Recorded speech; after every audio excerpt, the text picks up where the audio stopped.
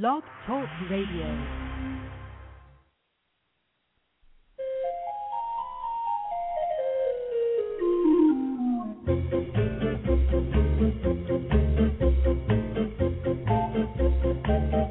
Good morning and welcome to the Pet Place Radio Show at its new time. I'm McRorie Hulett and I'm very excited to be a part of the new weekend news talk lineup on 540 and 1260 a.m. That includes consumer activist Clark Howard, who follows us each Saturday at 11 a.m. Now, I want you all to grab a pen and a piece of paper because we always have some great information for you. And then get comfy, preferably with your favorite pet snuggled up in your lap or right up next to you. This morning, we'll be speaking with Joyce McRorie from Greyhound Pets of America and also Justin Red from Hot Dogs. And as usual, I'll be filling you in on some very fun animal-related events and activities that will be taking place nearby, and that's why you need your pen and paper. Now, I realize it's been over a week since Thanksgiving, but I'm still recovering. I had about 20 relatives over at my house, and that is always fun. But I just have to tell you one story from this little gathering. My 20-year-old niece and her mom were talking with me about how they didn't like a certain animal shelter because the staff wouldn't let them adopt a cat. The reason for the denial was that my niece's family keeps indoor-outdoor cats, and you know how I think about that. Now, over the years, I have very gingerly explained why this isn't a good idea, but these are my in-laws, and, well, I can only say so much without crossing into no man's territory. So, this isn't easy for me, especially when it comes to animal welfare, to hold my tongue. But when my niece made the statement, "We've always had indoor-outdoor cats, and they're just fine," I just couldn't hold back any longer. You see, over the last 5 years, at least 3 of their cats have died outside, and not of natural causes. So I reminded my in-laws of this and told them I didn't consider this as just fine at all, and that shelters have good reasons for wanting cats to go into homes where they will live indoors exclusively. I explained that when I was growing up, my parents had indoor-outdoor cats. Not one of those cats lived out its natural life. A couple disappeared, about 4 were hit by cars, 1 developed a serious infection from a cat fight, and later died in spite of expensive vet care. 1 was killed by a dog, and my very first family cat died when I was just 9 years old from feline leukemia. That's a disease that spread from cat to cat, and the only way she was able to contract this horrible virus was by meeting an infected cat while she was out and about. Of course, I had to listen to all the same old stuff about it's unfair to keep a cat indoors and how it's impossible to keep a cat indoors, blah, blah, blah, blah. But I really had enough. The bottom line is this. When you have a pet, it's like having a small child. So please, remember they can't make decisions on health and safety. In other words, that's your job. If you have a cat, don't make excuses as to why it can't stay inside. Do the right thing and keep your cat safe. And on that note, let's take a quick break, and we'll be right back here on the Pet Place Radio Show on AM 540 and 1260.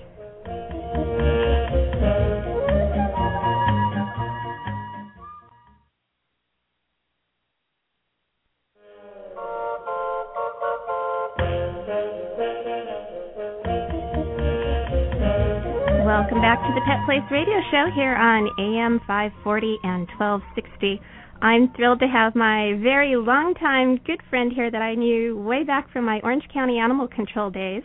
We have Joyce McRorie from Greyhound Pets of America. Hey, Joyce, how are you? Hi, McRorie. It's good to see you again. Oh, it's great to see you, and I'm going to be seeing Tom tomorrow on the Pet Place TV show. Oh, well, I'll have to watch. Yeah. We'll see if he did a good job. So Joyce, let's tell everybody what Greyhound Pets of America is. Well, it's a national group where there are 60-some-odd chapters across the country. Oh, I didn't realize there were that many chapters now. They are all over the... Greyhound Rescue is the largest breed rescue in the world, so it's growing all the time.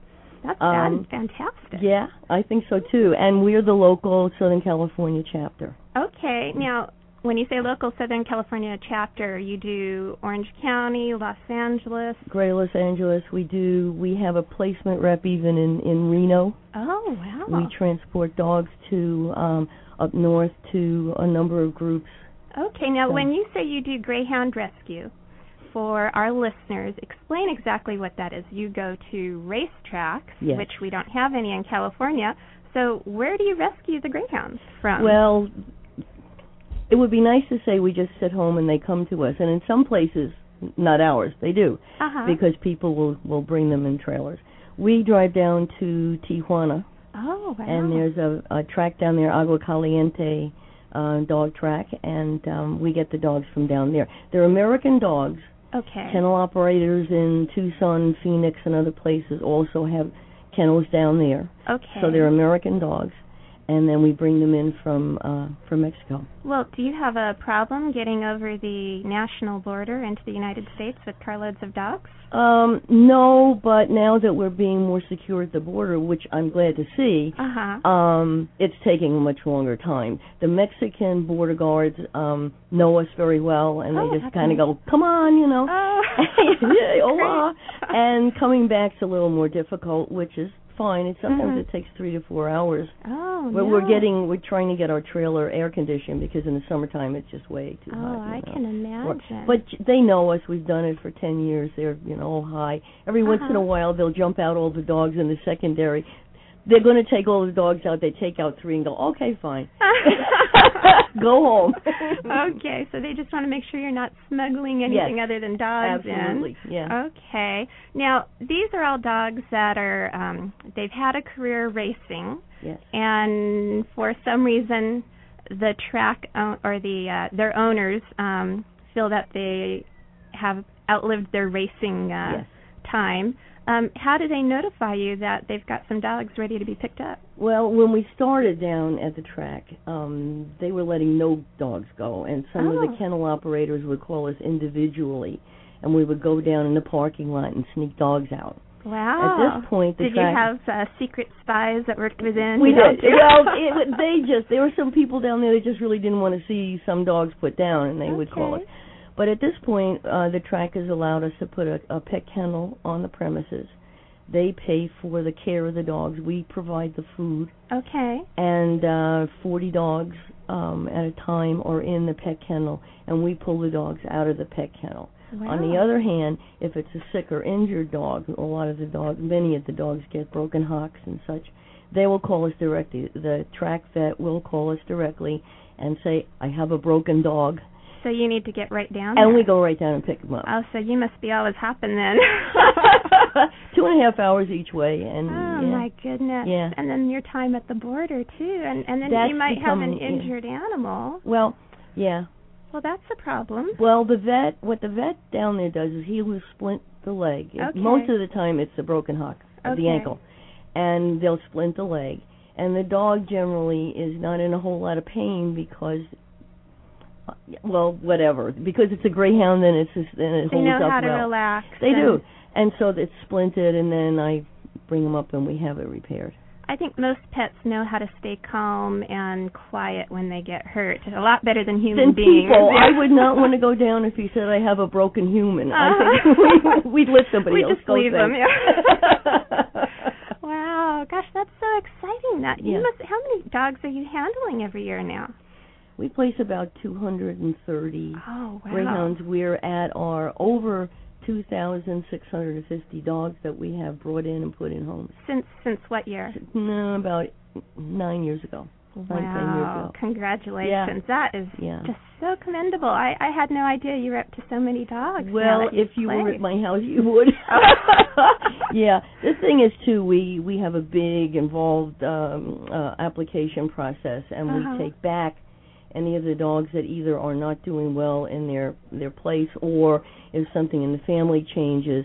So all of these dogs, if I look at over 2,600 dogs, I know that those dogs are either rehomed or they've stayed in their own home and died there. So it's not just a standing on the corner kind of thing, giving out dogs. Yeah. So you screen people, you make sure they understand what they're getting into when they get a Greyhound. Mm-hmm. What are the special needs of Greyhounds? I know they're very calm dogs, and I had a Greyhound for a while, too, who was a lovely dog, but but they do have some special needs. Maybe well, yours ate your bed, didn't it? I think they were chewing on the end of your bed. That was one that I fostered, Santa's little helper. Yes. Oh, that's right, Santa's little helper. And I have a permanent memory of him staying in our house. He was trying to help. That's right. He thought the bedpost needed a little more carving. I remember those telephone calls you made. Well, now the Greyhound, they're adult dogs.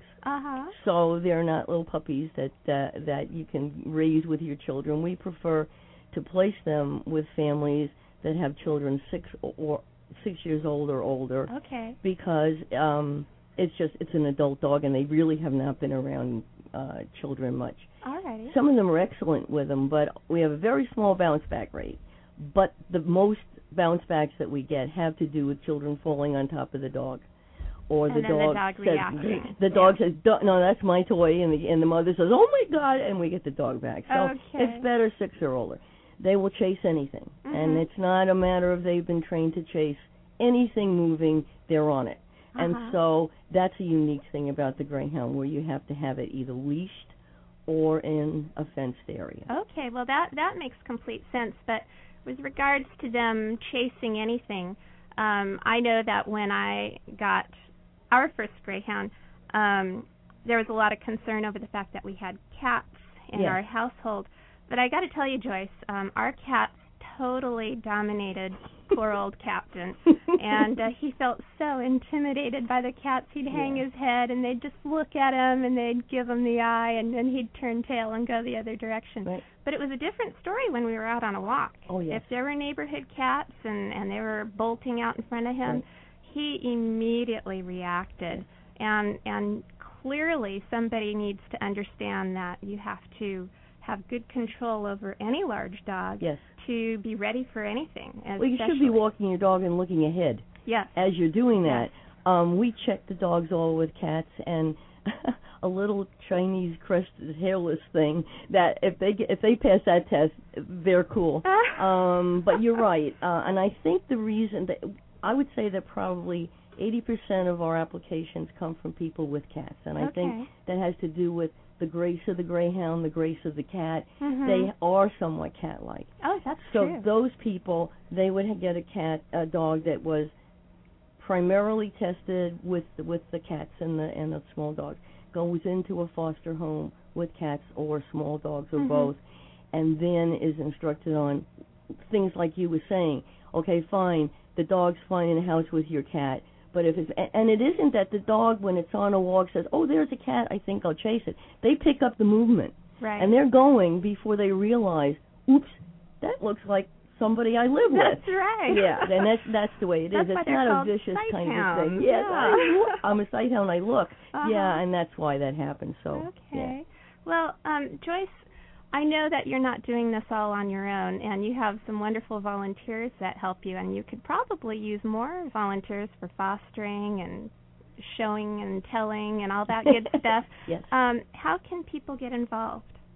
Well, you're right. We always need more volunteers, and primarily as foster homes. We're going to be going down to the track December 15th to pick up more dogs, and our fosters go through the same procedure as our adopters will. Okay.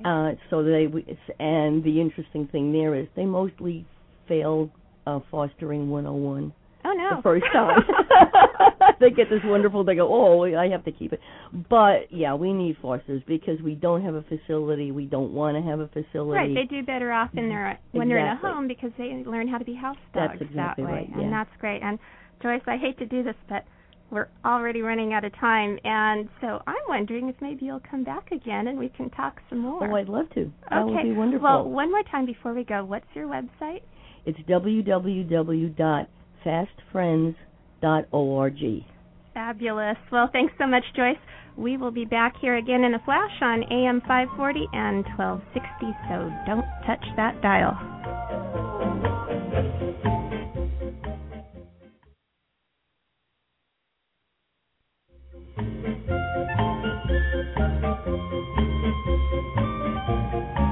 We're back on the Pet Place Radio Show here on AM 540 and 1260. And with me now in the studio is Justin Red from Hot Dogs. Hi, Justin. Good morning. It's good to be here. Oh, I'm so glad you made it. You know, I love the name of your organization. You spell it Haute. And or Haute. That's right. Haute Dogs. You know, I got that name from my friend had a restaurant down in Orange County called Hot Cakes, and he spelled it Haute. And I said, well, I want to do the same thing, but just call it hot dogs. And you know, the word hot or Haute is a French term. It means well-to-do or fancy. Right. And you know, not all of our dogs are fancy, and most are common. But I like to think of our organization as a pretty fancy organization. We do a lot of good things in a community. Well, tell me about your organization. I'd be happy to. Hot Dogs is part of a nonprofit organization that I started just a few years called the Community Action Team, and that's kind of ironic because Community Action Team is CAT, which is cat, and so part of our organization is called Hot Dogs. And what we do is animal welfare projects. I organized the Hot Dog Halloween Parade, which we just had in Belmont Shore down in Long Beach. I remember with 600-plus dogs in the contest. No way. So it's the largest Halloween pet event in the world. Wow. We raise money at that event, and then we also do animal adoptions and vendor booths that day. We also do a hot dog Easter parade on Easter Sunday every year. This will be our 8th year to do it in 2008 on Easter Sunday. Okay. I think it's March 23rd or whatever Easter Sunday is. And we'll have, again, hundreds of dogs in the parade with Easter bonnets on. Same thing, raising money for charity, and then they'll be dressed in Easter bonnets and bunny ears and all kinds of fancy outfits. We do the Bulldog Beauty Contest, which is the world's largest congregation of English bulldogs. Oh, how funny. Yeah, that's on Valentine's weekend. It's going to be Saturday before Valentine's this year. Last year we had 333 registered English bulldogs.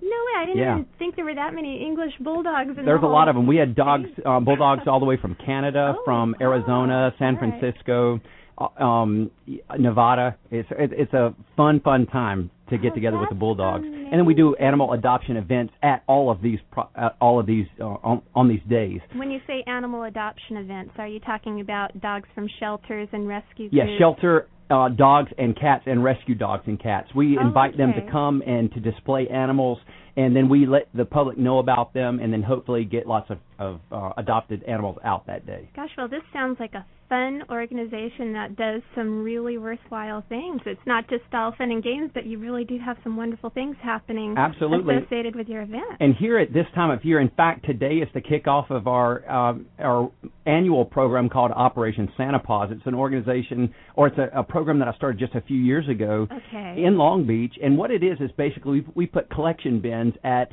retailers and at office buildings and at schools and churches, and we ask people to come and bring toys and treats and shelter cleaning supplies, any kind of things that would be used in a shelter at a rescue. Or blankets, any of that kind of thing for the holidays. Wow. And then we go and deliver them on December the 22nd or a day or two before the holidays. What we're asking people to do this year, and we start on December 1st, and we go until December the 22nd. We're going to deliver on the Saturday before Christmas this year, and we're asking people to do independent collections. So at your office building, if you want to do a collection for Operation Santa Paws, and then do it up until the 22nd, and then take whatever you collect and take it down to your local, your favorite shelter or your rescue group. It's very simple. So I could decorate a little holiday bin and put it up here at the radio station with a little poster that I could download from your website. From the website, santapaws.info. Santapaws.info. And then just ask coworkers to drop in pet toys and supplies and blankets and goodies, and then I myself would deliver it to the shelter of my choice. You bet. If you want to take it to that Greyhound rescue, you could take it down there to them. If you want to take it down to the Irvine Animal Care Center, take it down there, wherever you want to take it. Okay, so anybody out there who's listening, if you want to start a special collection for the shelter or rescue group of your choice, tell them again what the website is for downloading the poster. The website is our website, santapaws.info. Okay. And just click on the button that says click here for the downloadable poster. It's a PDF file. Okay. Print it. It's an 8.5 by 11 poster. Put it on a box or a plastic bin, and then just take that bin to. You could take it to a vet's office. to your office where you work. You can take it to your classroom at school. So you can have more than one Absolutely. collection that We you're encourage responsible it. And in for. fact, if you'll email me, which is justinrudd@aol.com, I'll be happy to put that information up on our website where that your collection is, your box is going to be. So it'll you'll encourage. publicize all the various collections. Yeah, and then we send out press releases to all the local media affiliates, and then they'll also let people know where the sites are. Okay, so if you don't want to go so far as to actually start your own collection, you can click on the website. You can find out where the local collection spots are, and you could take over a toy or some towels or some blankets. You bet. And we've got collection sites all over Orange County, all over Los Angeles County, and beyond. In fact, it's a national collection drive now. We've got affiliates in Florida, Indiana, Georgia, New York, many different states. But what I'm focusing on here is Southern California, where I live. Oh, that is so neat. Now, you did this last year too? Yes, this is probably our 7th year for doing Operation Santa Paws.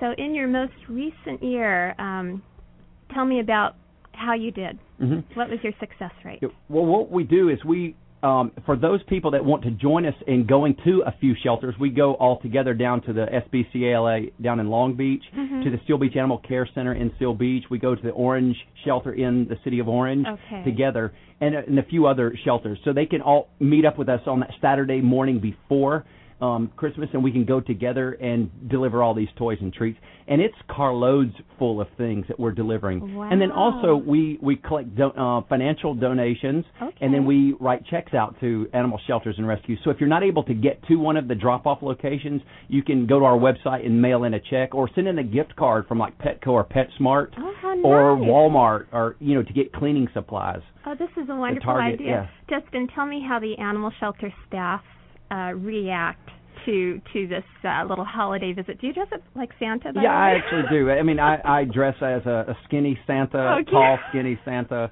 and I go into the shelters with our volunteers each year. And I think they're very grateful that people are out there caring. And this time of year when we really need when we have that holiday spirit, it feels so good to give to the shelters.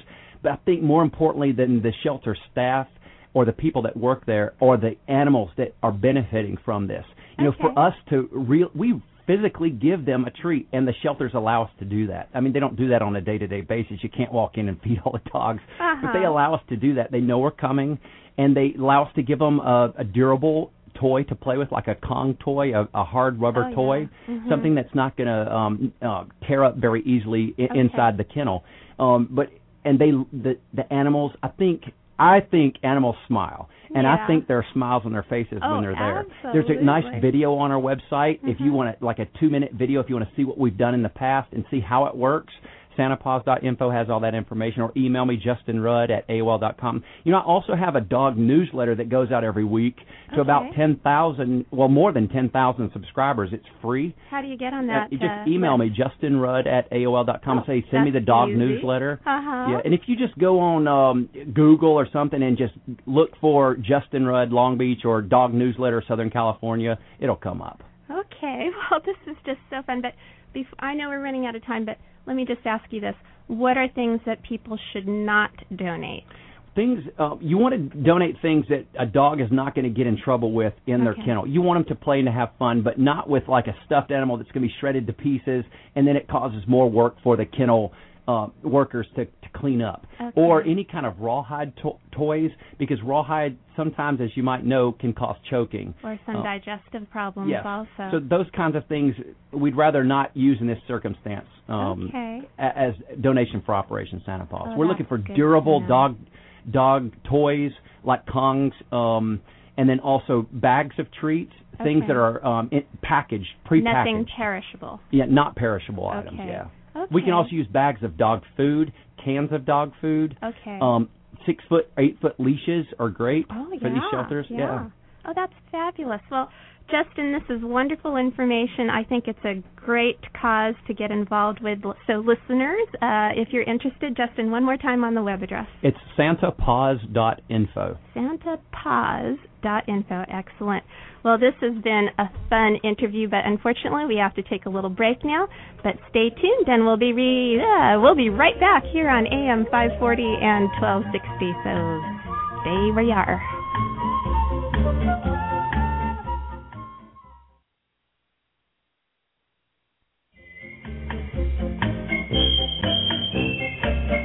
Welcome back to the Pet Place Radio Show on AM 540 and 1260. Well, it's time to get out your pencils, and here we are with some special events, and both of these are tomorrow, so you'll have a tough decision to make.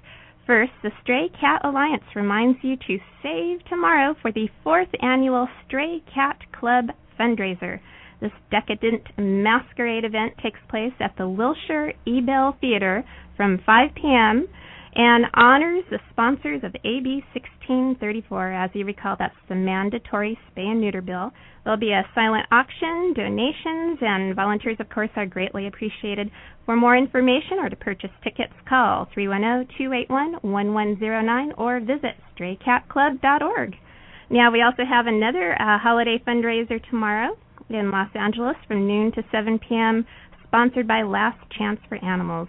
Besides thousands of great gift ideas, you can sample their vegetarian buffet, adult beverages, silent and live auction, plus a raffle.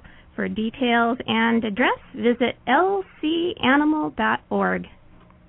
Now, if you have a suggested topic or a question about animals that you'd like answered, remember you can reach me by email at jafari@fea.net, jefari@fea.net.